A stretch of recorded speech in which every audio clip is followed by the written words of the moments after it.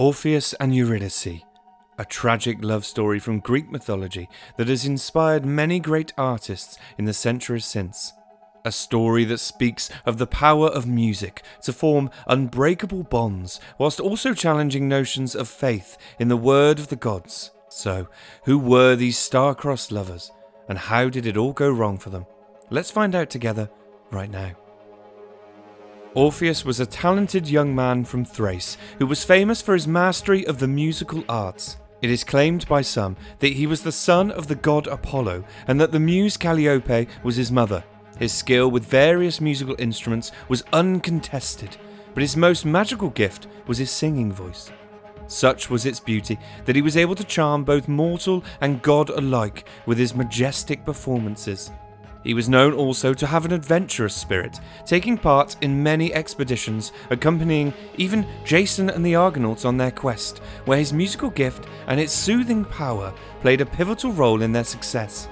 His own personal tale, however, truly begins with the chance meeting of the love of his life. At one of his many glorious musical performances, his eyes fell upon a beautiful and shy young wood nymph, and from the moment his gaze caught hers, neither would ever be able to look anywhere else again. The name of the captivating female creature was Eurydice. As the music swelled around them in that moment, so did their hearts, and the phrase "love at first sight" was never more applicable. From that day forth, they were inseparable, spending every waking moment together, and before long, they took the seemingly inevitable decision to marry. Their wedding day was a glorious affair with a great feast blessed by the gods, and the young couple seemed destined for a wonderful and happy life together. However, as we've learned from the many love stories across the variety of mythologies we discuss here, very few ever end happily, and so it was.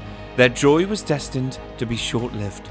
Unknown to Orpheus, another man had also fallen for the graceful charm of Eurydice, a shepherd known as Aristaeus, and he was determined to win the girl for himself. One day, as the young lovers took a gentle stroll through the woods, the shepherd made his move. Springing from his hiding place amongst the bushes, Aristaeus leapt towards Orpheus, intending to kill him.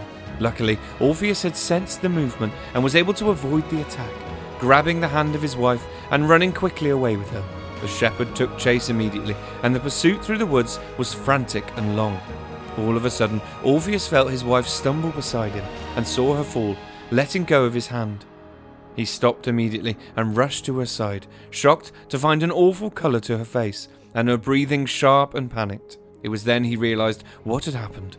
Spotting the nest of deadly vipers nearby that Eurydice had accidentally run through, Aristaeus was nowhere to be seen, witnessing what had happened and abandoning all hope. For he knew, as well as Orpheus, that the bite of the viper was deadly, and that there was no cure.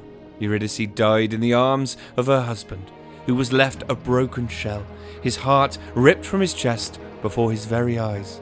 As the days passed, Orpheus was unable to comprehend a life without his beautiful wife, and so hatched a desperate plan to bring her back. He would travel down into the underworld himself and plead with Hades to release Eurydice back into the land of the living. It was a plan with very little chance, but at least some chance. After all, a tiny glimmer of hope is better than no hope at all. Using the power of his song, Orpheus was able to navigate the dark underworld, even soothing the mighty three-headed Cerberus with his melody to successfully pass by the beast. Reaching the lord of the underworld, Hades, and his wife Persephone, Orpheus played the most beautiful song he had ever created, telling the desperate tale of the passing of his wife and his infinite sadness. No being, mortal or god, would have been able to resist the emotive power of that song, and even mighty Hades was drawn to tears. Hades made a promise to Orpheus that he would release Eurydice from his realm and that she would follow him back out to the world of the living.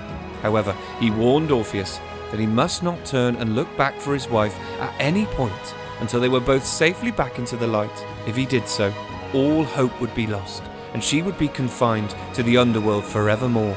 Orpheus rejoiced, overcome with joy at the thought of holding his wife again. All he had to do was simply walk back out, and they would be together once more. He set off, walking slowly and listening intently for the sound of footsteps behind him.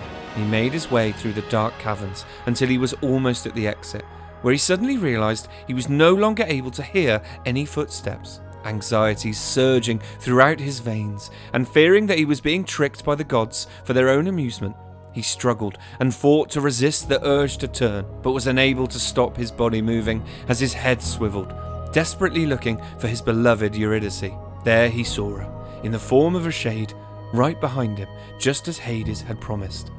But the deal had been broken, and he collapsed to his knees as the shade of his wife disappeared before his eyes, slipping back into the depth of the underworld, his final chance lost.